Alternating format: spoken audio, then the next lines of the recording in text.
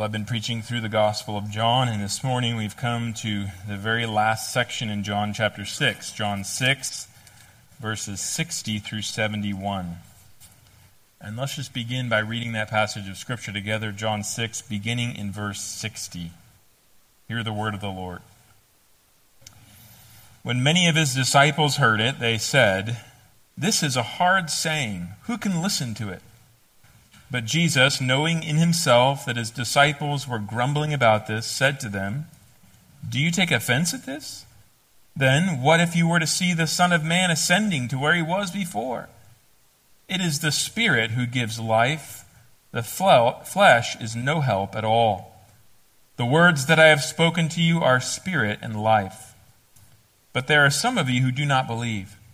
For Jesus knew from the beginning who those were who did not believe, and who it was who would betray him. And he said, "This is why I told you that no one can come to me unless it is granted him by the Father." After this, many of his disciples turned back and no longer walked with him. So Jesus said to the 12, "Do you want to go away as well?"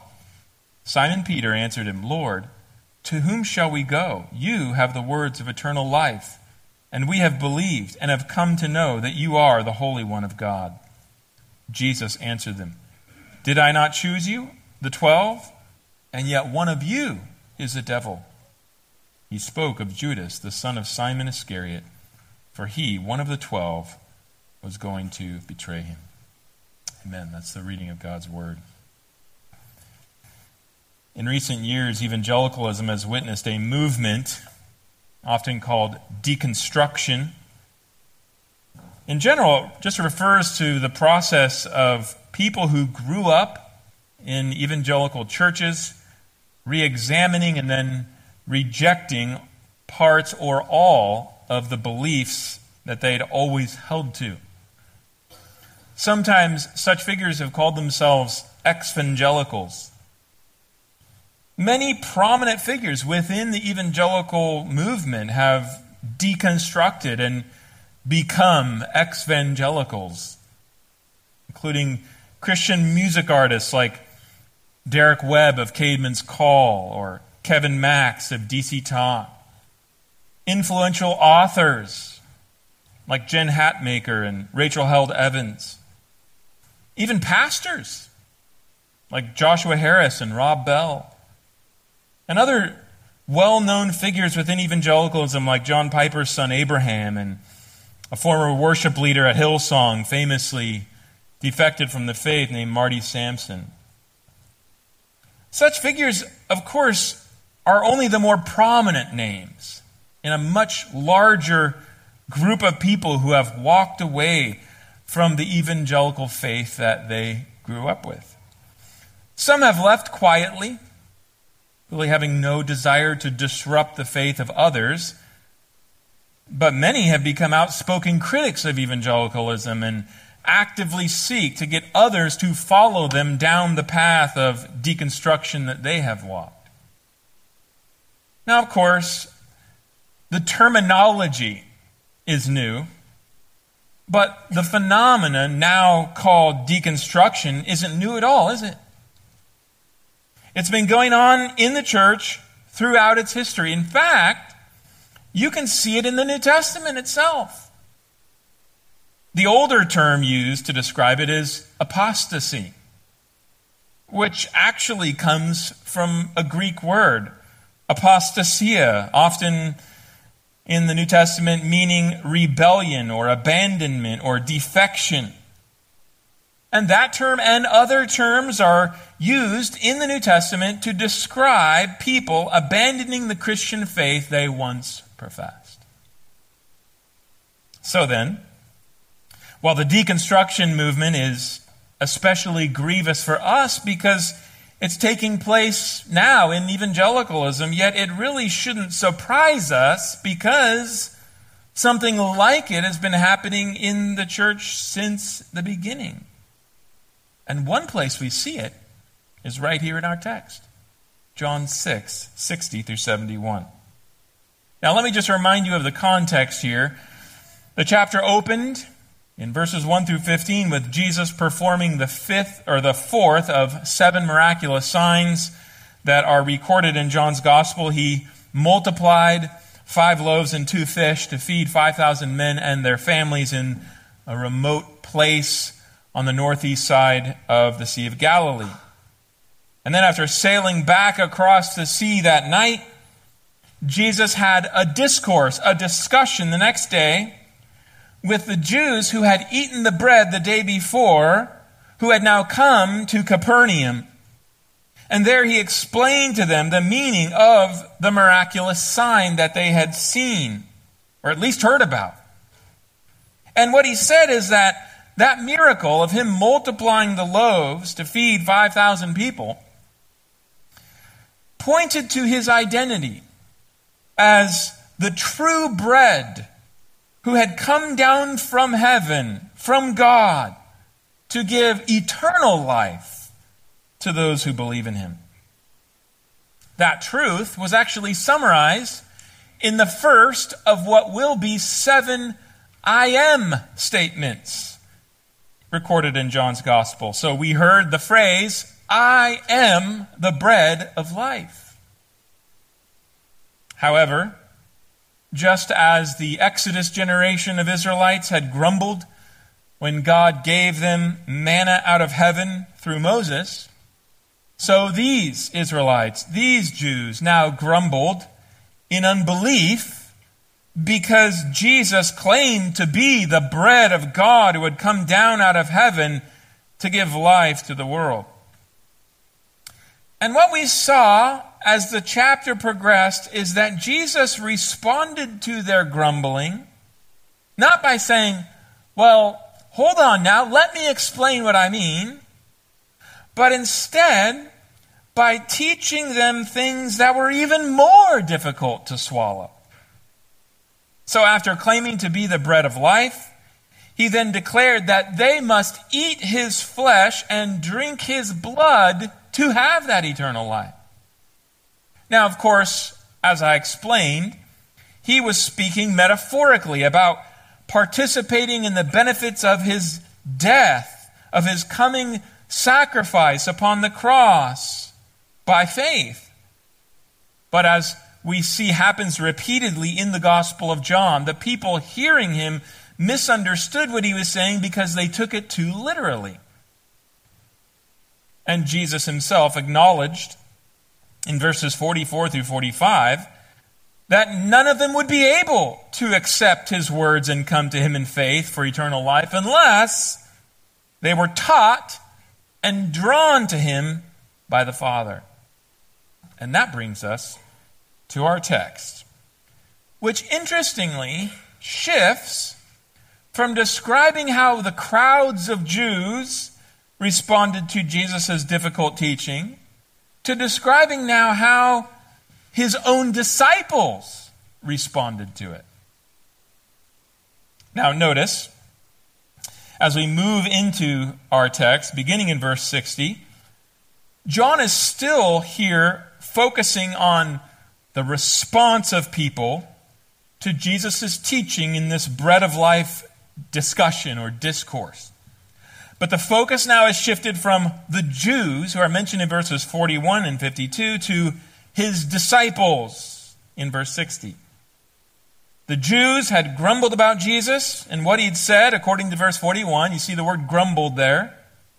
Now, how would his own disciples respond?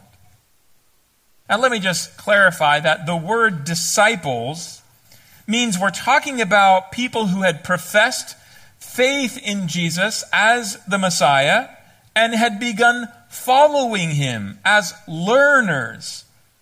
They were people who were trying to learn from his teaching, to obey his commands as their master, to follow his example in their lives.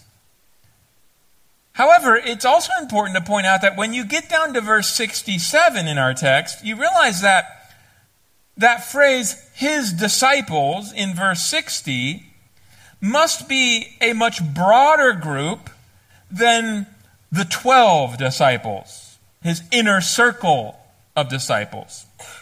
So most likely, in verse 60, when he says his disciples, we're talking about maybe hundreds of people at this point in this larger group who'd professed faith in Christ and begun following him.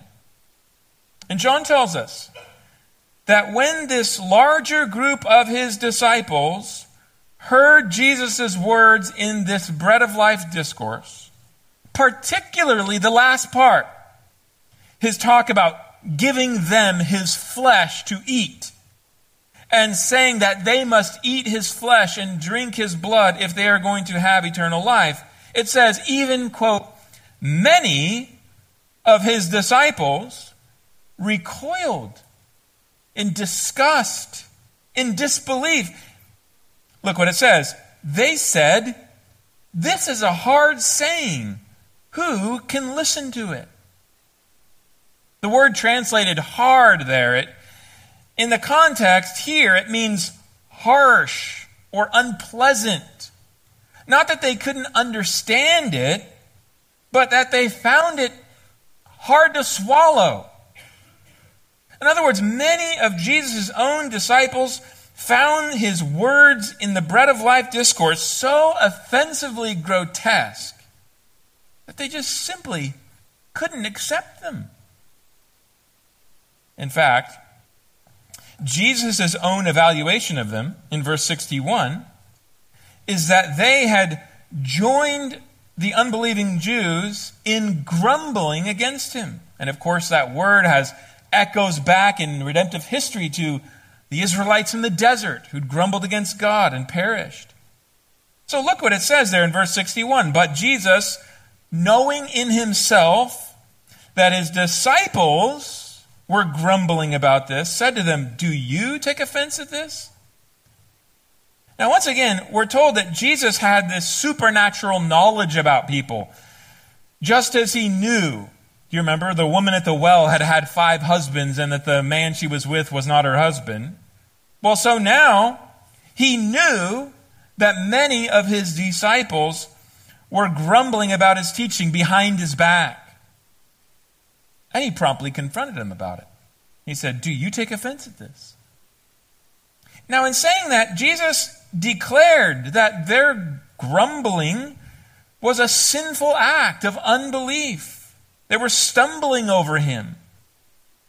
They had professed faith in him, that he was the Messiah, but now they're questioning the validity of his teaching. Why? Because they found it offensive. It didn't make sense to them, but more than that, it grated against their sensibilities. Now, of course, we ought to pause here, shouldn't we?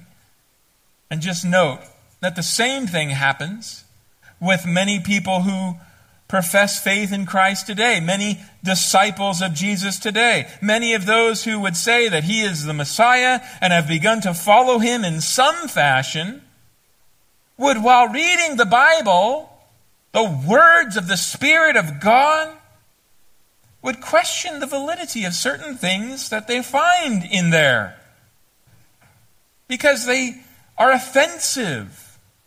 They're offended by them.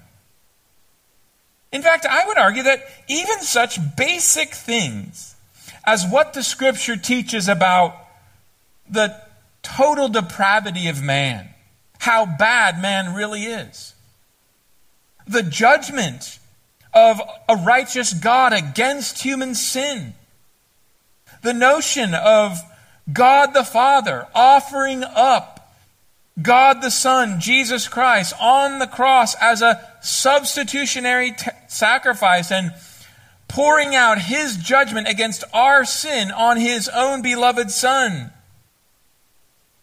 The need for sinners to repent and believe in him for the forgiveness of their sins and eternal life.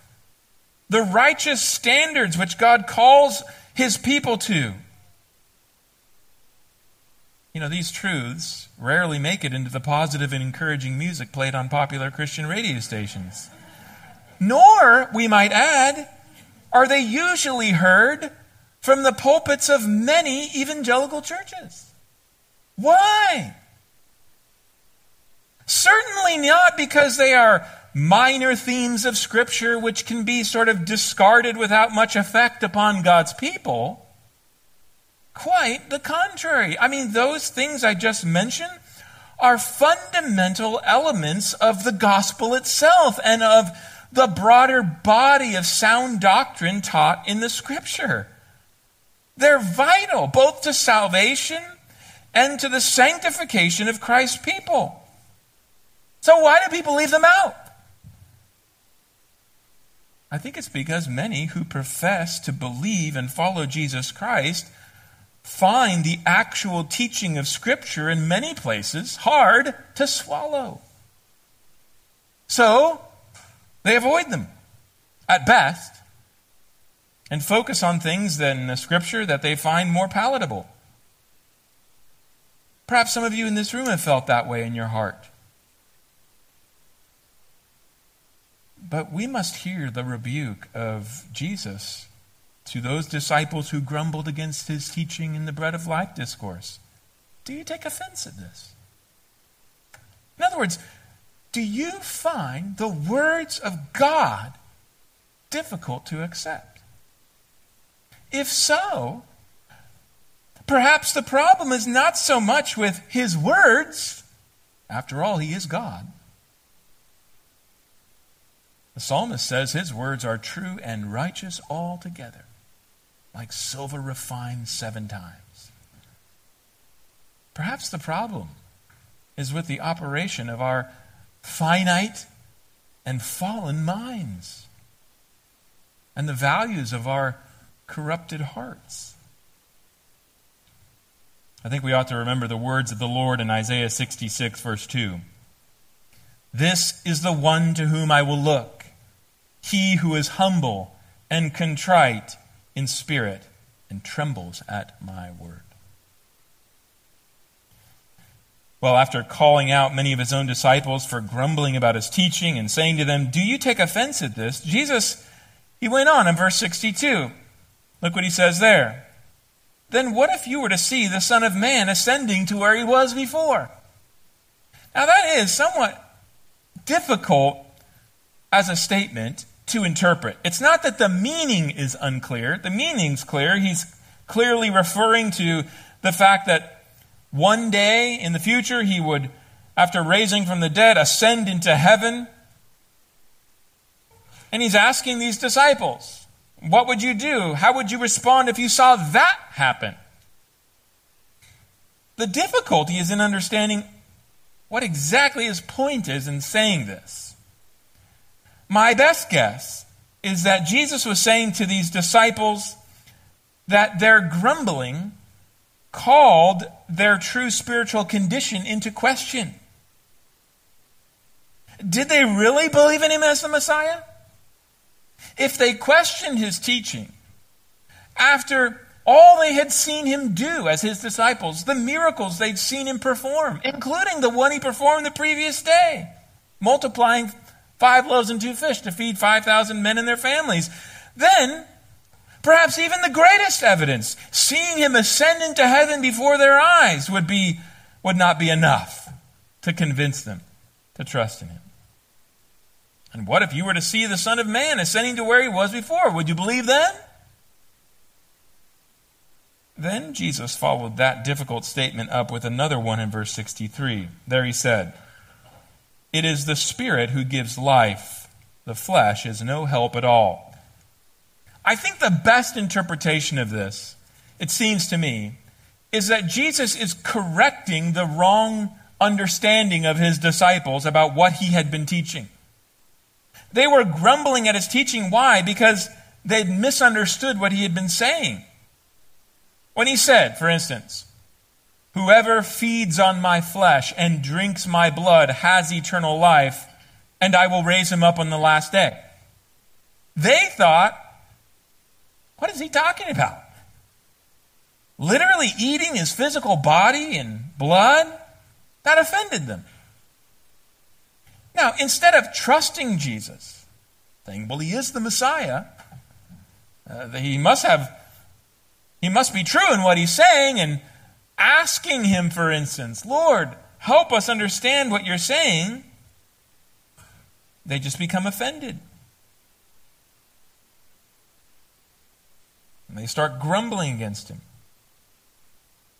And he's telling them now, look, I wasn't saying that eating my physical body and drinking my physical blood would give you eternal life. Verse 63, it's the Spirit who gives life. The flesh is no help at all. In other words, eating my flesh wouldn't give you eternal life. The Holy Spirit has to give it to you. But then he went on to say, the words that I have spoken to you are spirit and life. That is to say, the words that he had been speaking to them in the Bread of Life discourse, these words which they found so difficult to swallow, did point them to the means by which the Holy Spirit would give them eternal life. So he had told them, for instance, I am the living bread that came down from heaven. If anyone eats of this bread, he will live forever. And the bread that I will give for the life of the world is my flesh. And earlier we had seen what he meant by coming to him and eating his flesh and drinking his blood. It was to believe in him, to trust in his sacrifice. In other words, he had revealed to them, through these words they found so offensive, that he had come from God to give eternal life through the offering of his body upon the cross, and anyone who would come to him, who would feed upon him by believing in him, would receive the eternal life that his sacrifice secured as a gift. But when he said, it is the Spirit who gives life, I think he meant that they needed the Holy Spirit to enable them to believe that good news. Left to themselves, they were dead in sin, unable to come to him. They needed to be born of the Spirit, as he had said back in chapter 3 to Nicodemus. They needed to be brought from spiritual death to spiritual life by the power of the Holy Spirit, so that they might be able to understand what Jesus was saying and accept the message of hope that he was proclaiming to them. Another way of saying this is that true saving faith is a gift from God, granted to dead sinners through the regenerating power of the Holy Spirit. This is what Jesus meant, I think, back in verses 44 and 45, when he had told the Jews who were grumbling against him, he said, no one can come to me unless the Father who sent me draws him, and I will raise him up on the last day. It is written in the prophets, and they will all be taught by God. Everyone who has heard and learned from the Father comes to me. It's interesting. This is not some cryptic note that Jesus only says here. He says it other places as well in his ministry. For instance, do you remember back in Matthew chapter 11, verses 25 through 27, he had declared this, I thank you, Father, Lord of heaven and earth, that you have hidden these things from the wise and understanding and revealed them to little children. Yes, Father, for such was your gracious will. All things have been handed over to me by my Father, and no one knows the Son except the Father, and no one knows the Father except the Son, and anyone to whom the Son chooses to reveal him. Or you think of when Peter made that famous confession that Jesus was the Christ, the Son of God, in Matthew 16, verse 16. You remember how Jesus replied? He didn't say, good going, Peter. You're smarter than the rest of them. He said, blessed are you, Simon Bar-Jonah, for flesh and blood has not revealed this to you. You didn't come up to it with it on your own, but my Father who is in heaven. So this truth, that God grants saving faith through the regenerating work of the Holy Spirit. It is the Spirit who gives life. That has some important implications for us that I think we ought to just consider for a moment. For instance, it means that saving faith, while it does involve a volitional choice to believe, it can't be reduced merely down to a free human decision. Because left to ourselves, in our natural state, the Bible says we're dead in our trespasses and sins. We are enslaved to our sin. So if God left it up to us in our natural state, okay, decide whether you're going to believe or not, no one would do so. This is what Paul, I think, indicates in Romans 8:7 when he says, "For the mind that is set on the flesh is hostile to God, for it does not submit to God's law. Indeed, it cannot." Rather, God must first initiate things. He must choose to come along and regenerate the heart by the power of His Holy Spirit so that they will understand and believe the gospel. Jesus told Nicodemus this in John 3:3. He says, "Unless one is born again, he cannot see the kingdom of God." This means that salvation is not just some cooperative effort where, God does His part and then says, okay, the rest is up to you.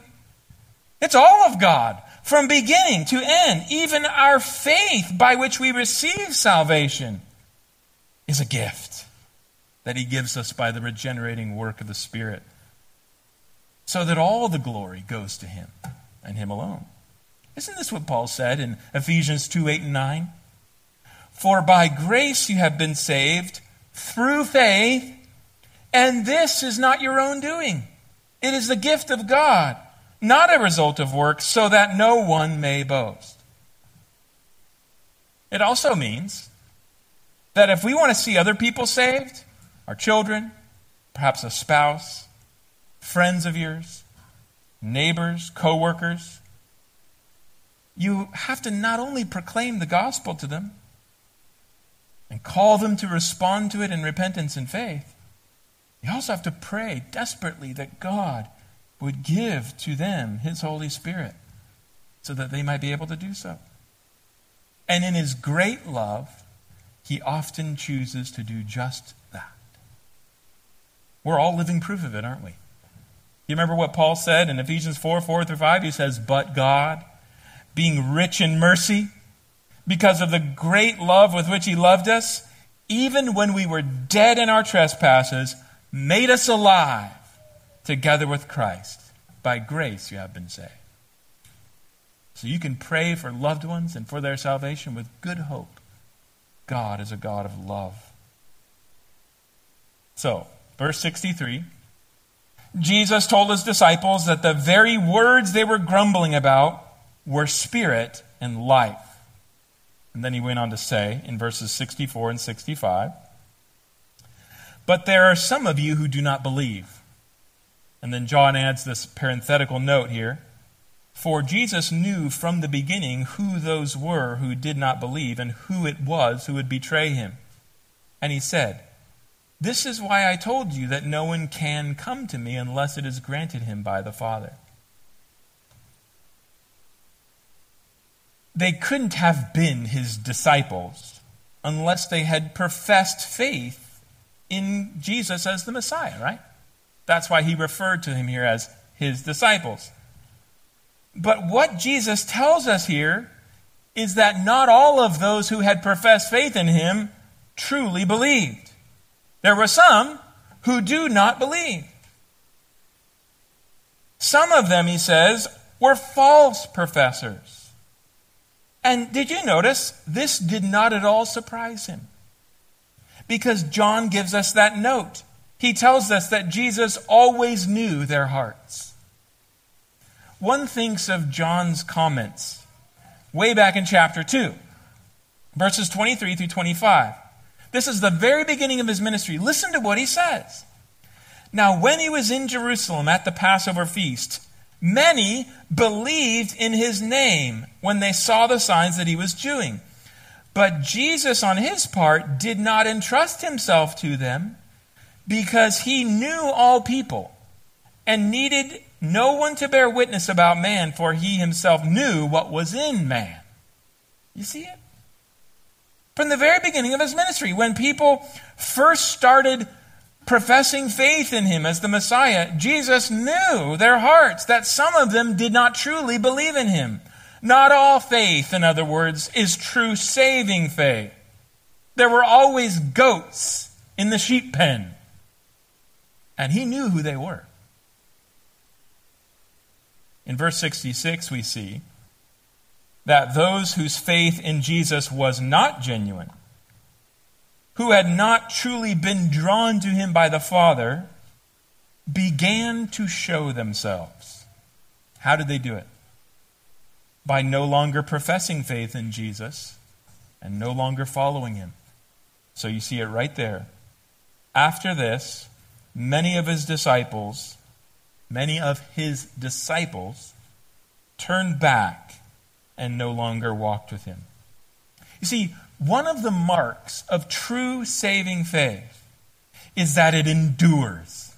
It endures through every pressure brought to bear on it. This was the primary point, for instance, of Jesus' so-called parable of the sower. One place you can find it is in Luke 8.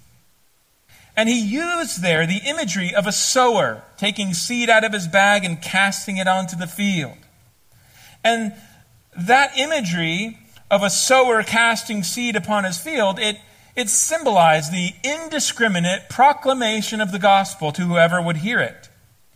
But then Jesus points out that that seed falls on different kinds of soil. And he says that the seed falling on different soils represents or symbolizes the different way that people respond to the gospel. And this is what he said in Luke 8:13-15. And the ones on the rock are those who, when they hear the word, receive it with joy. There's a profession of faith there. But these have no root. They believe for a while, and in time of testing fall away. As for what fell among the thorns, they are those who hear, but as they go on their way, they are choked by cares and riches and pleasures of life, and their fruit does not mature. As for that in the good soil, they are those who, hearing the word, hold it fast in an honest and good heart, and bear fruit with patience or endurance. You see?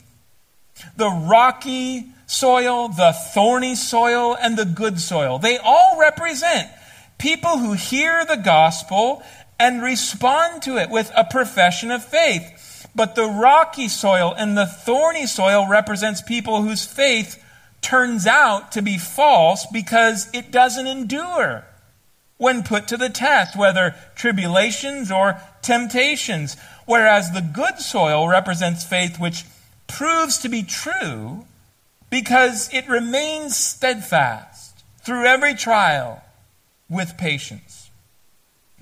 It's important to note that when people fall away after at one time professing faith, like is discussed in this parable, it's not that they were truly saved and then lost their salvation.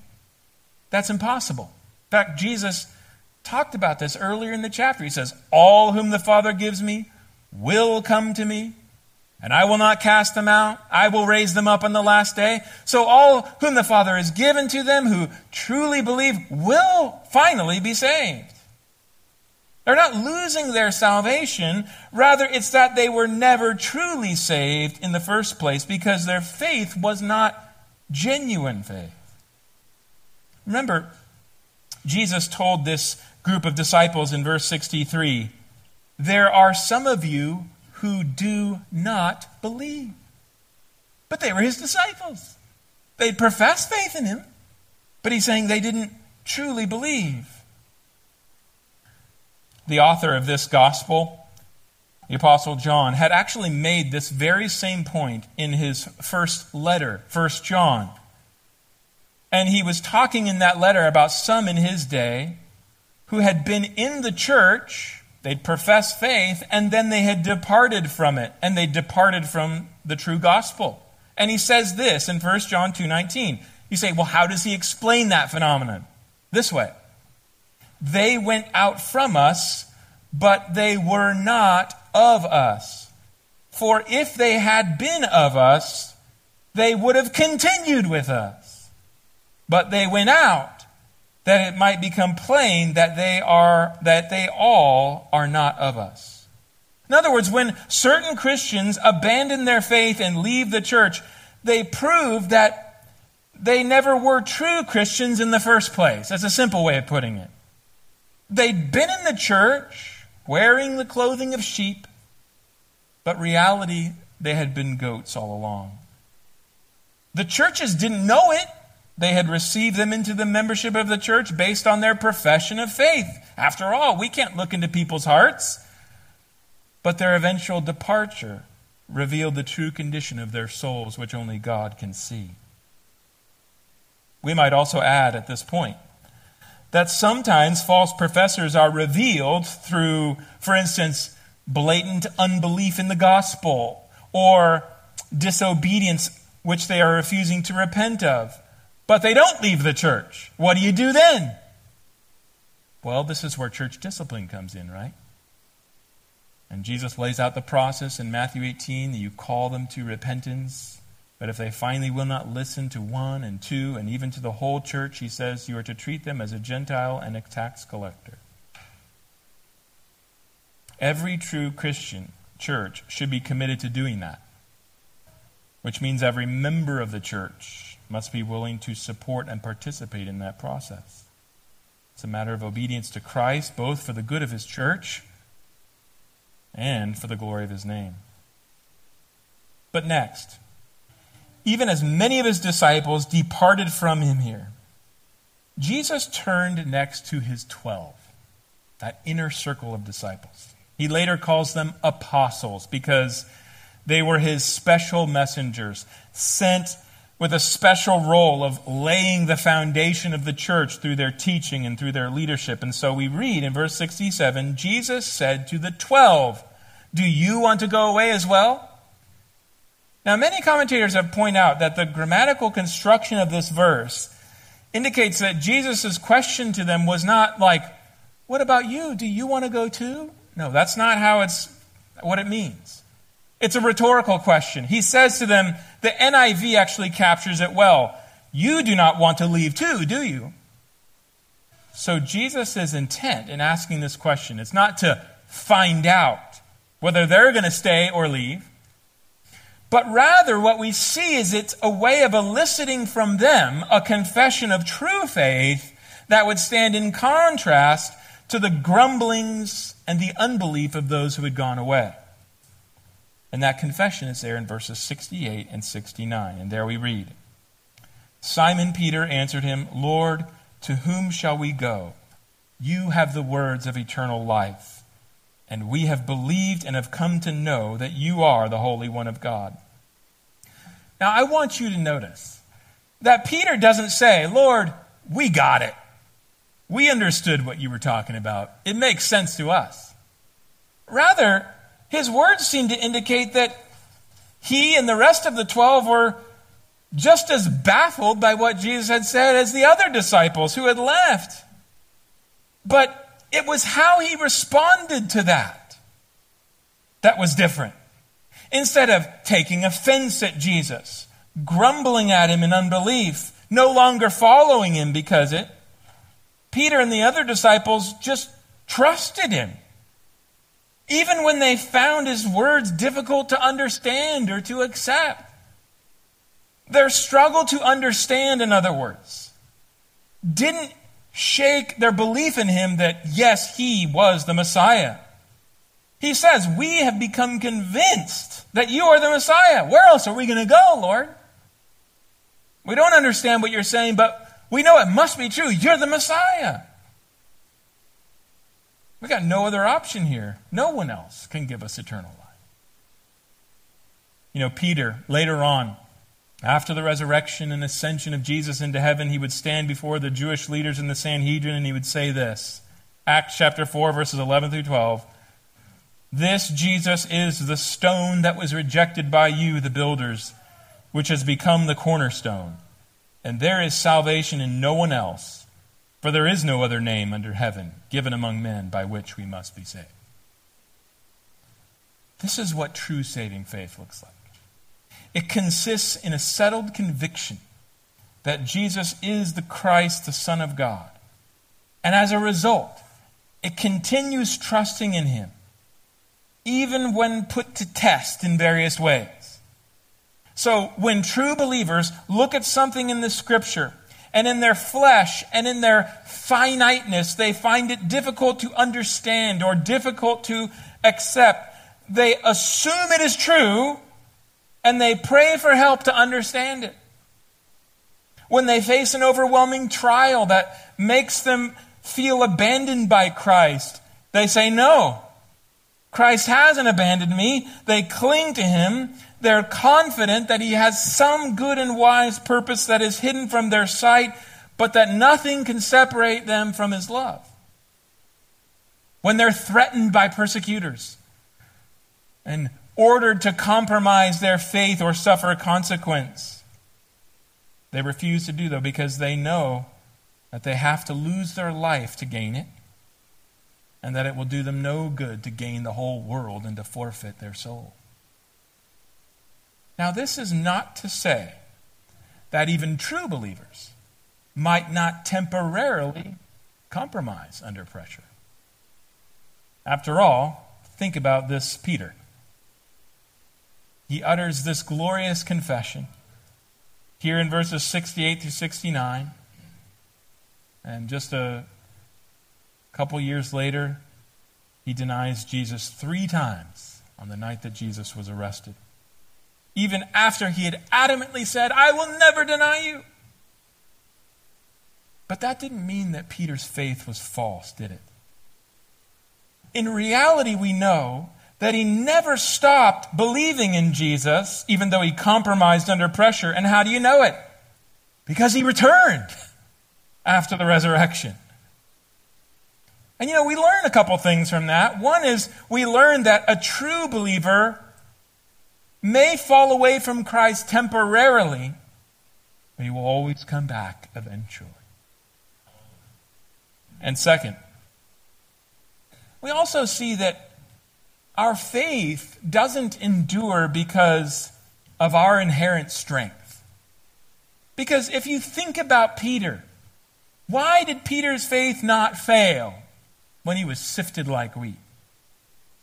Because Jesus said, I have prayed for you that your faith may not fail. And when you have turned again, strengthen your brothers.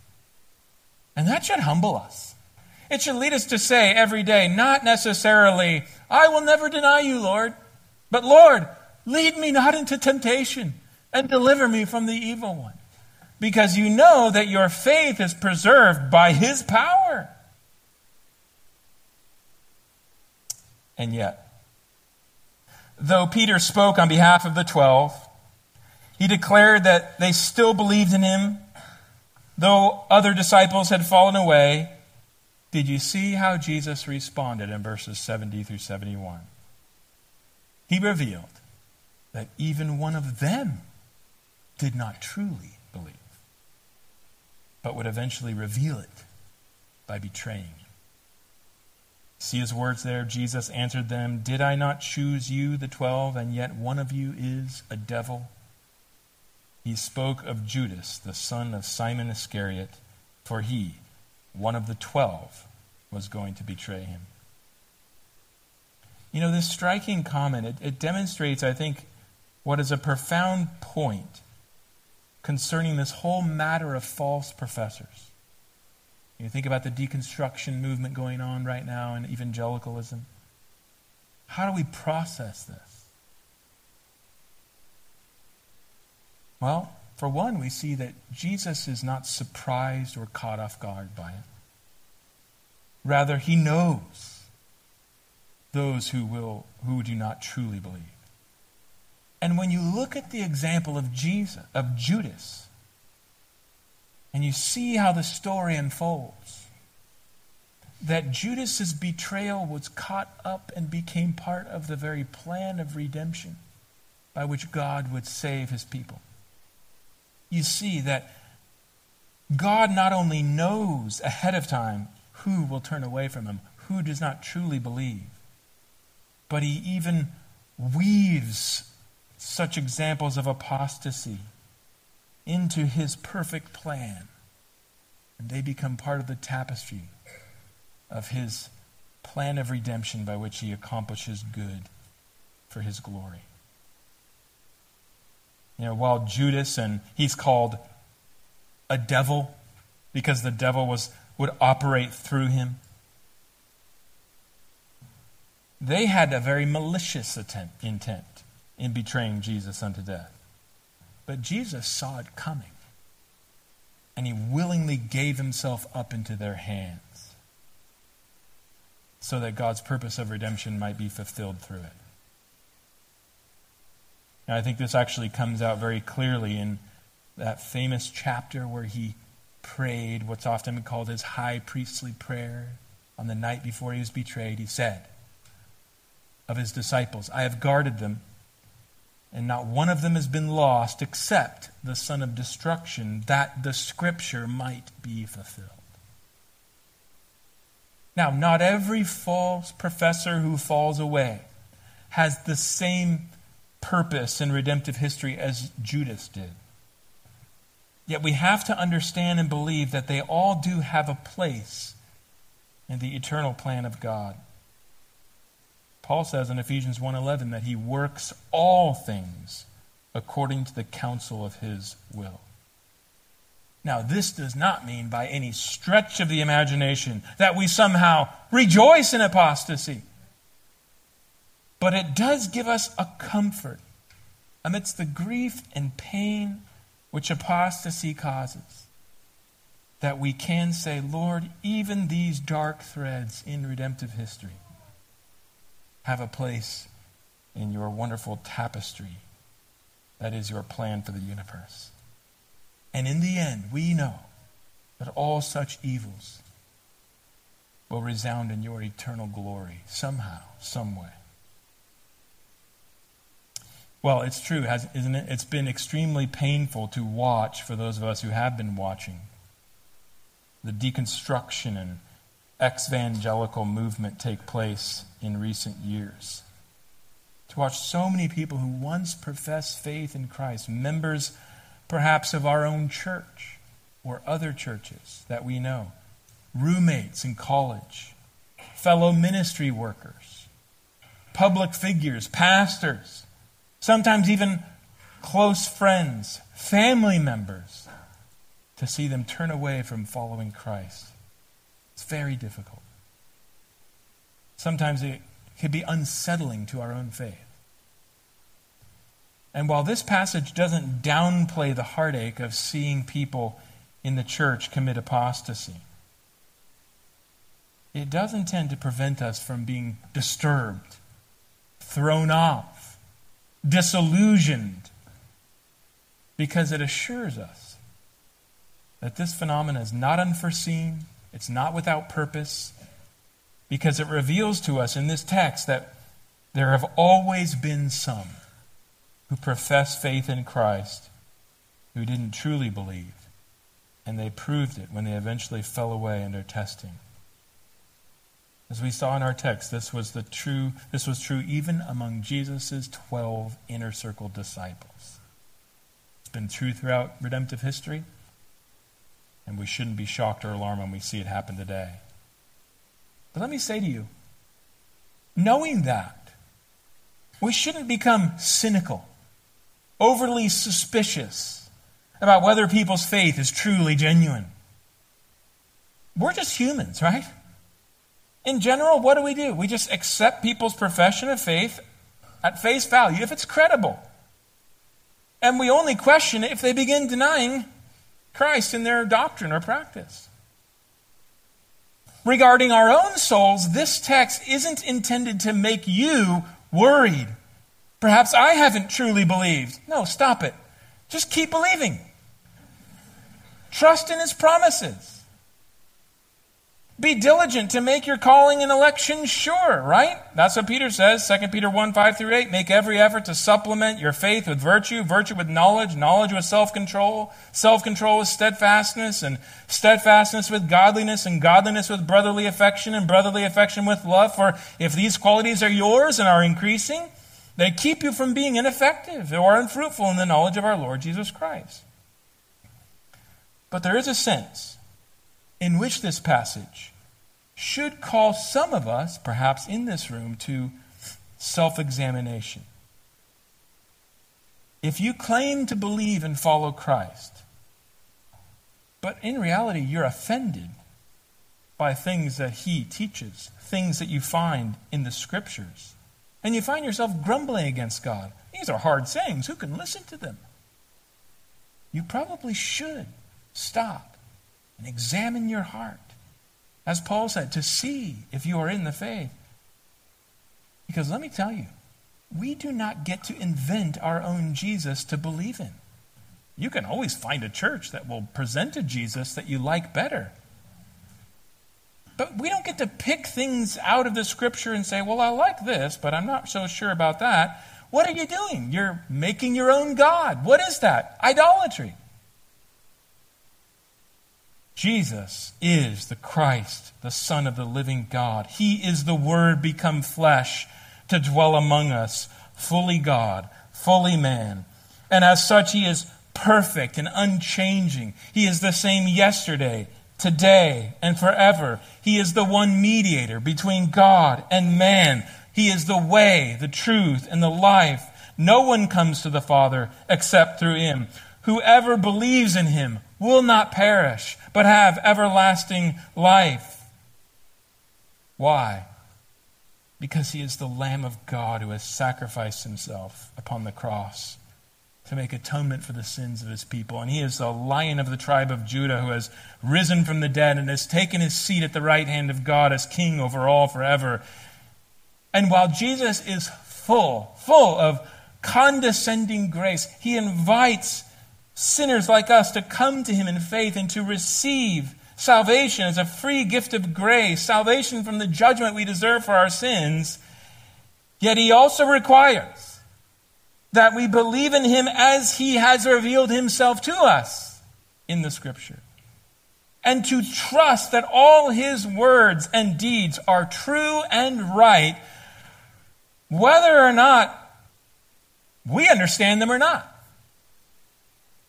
So if you claim to be a Christian, but you have not been willing to do those things, you should question, do I truly believe?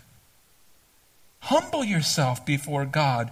Repent of your pride before him, that he might grant you mercy. Humble yourself under the mighty hand of God, and he will lift you up. He's opposed to the proud, but he gives grace to the humble.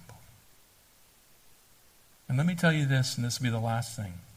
Even if you've walked away from Christ down the path of deconstruction, it's not too late to turn back in.